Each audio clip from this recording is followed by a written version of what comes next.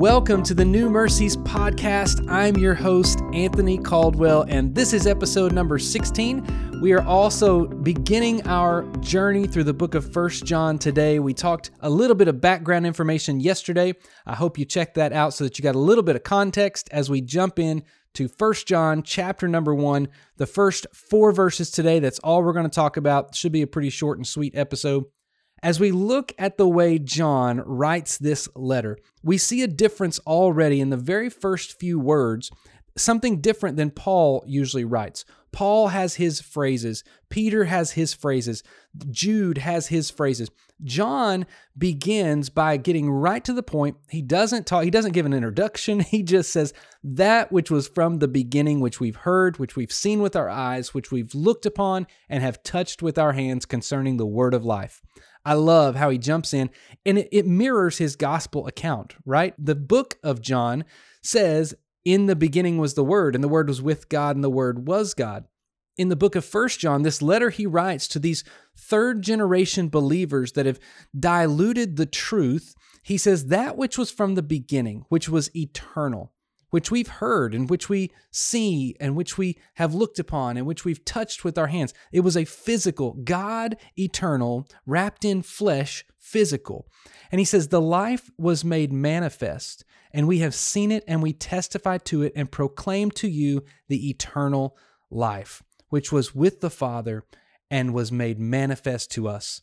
And then verse 3, that gives a very clear indication as to what we are called to do. Check this out in verse 3. That which we have seen and heard, we proclaim also to you, so that you too may have fellowship with us. And indeed, our fellowship is with the Father and with His Son, Jesus Christ. Verse 4, and we are writing these things so that our joy may be complete.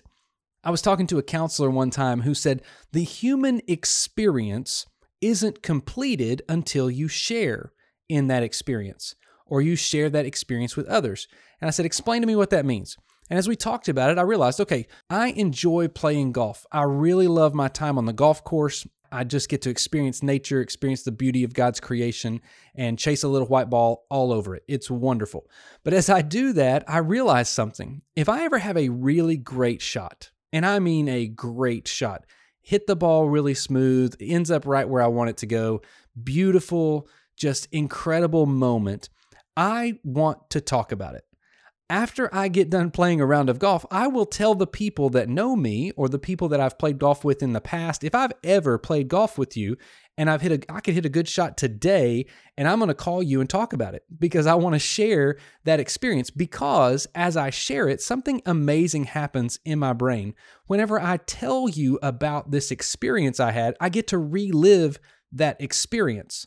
When John says, I'm writing you these things so that our joy may be complete. Here's why I'm writing this down for you. Here's why I'm sending this to you. Here's why I'm sharing this for you, because my joy gets to be completed.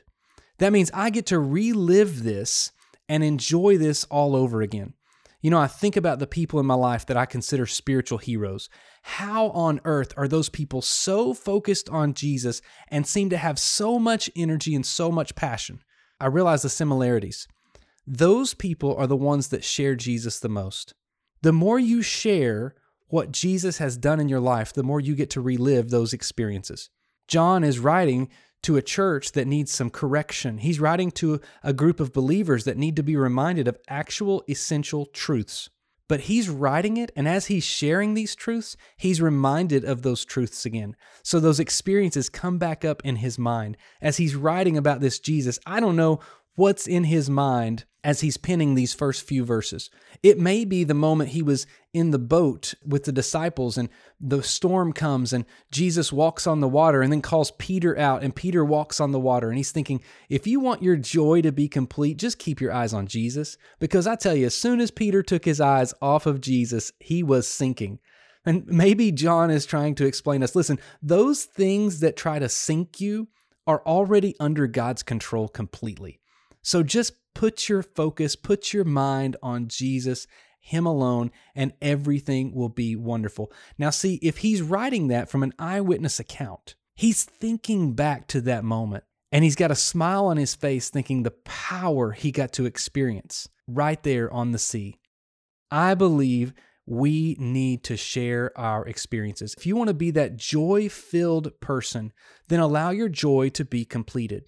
Share it with other people. So today I encourage you, share the good news of this eternal truth with somebody else. And when you do, think about the moment He saved you, the moment He rescued you, the moment that Jesus changed your life forever. And I promise it will bring a smile to your face and your joy will be complete.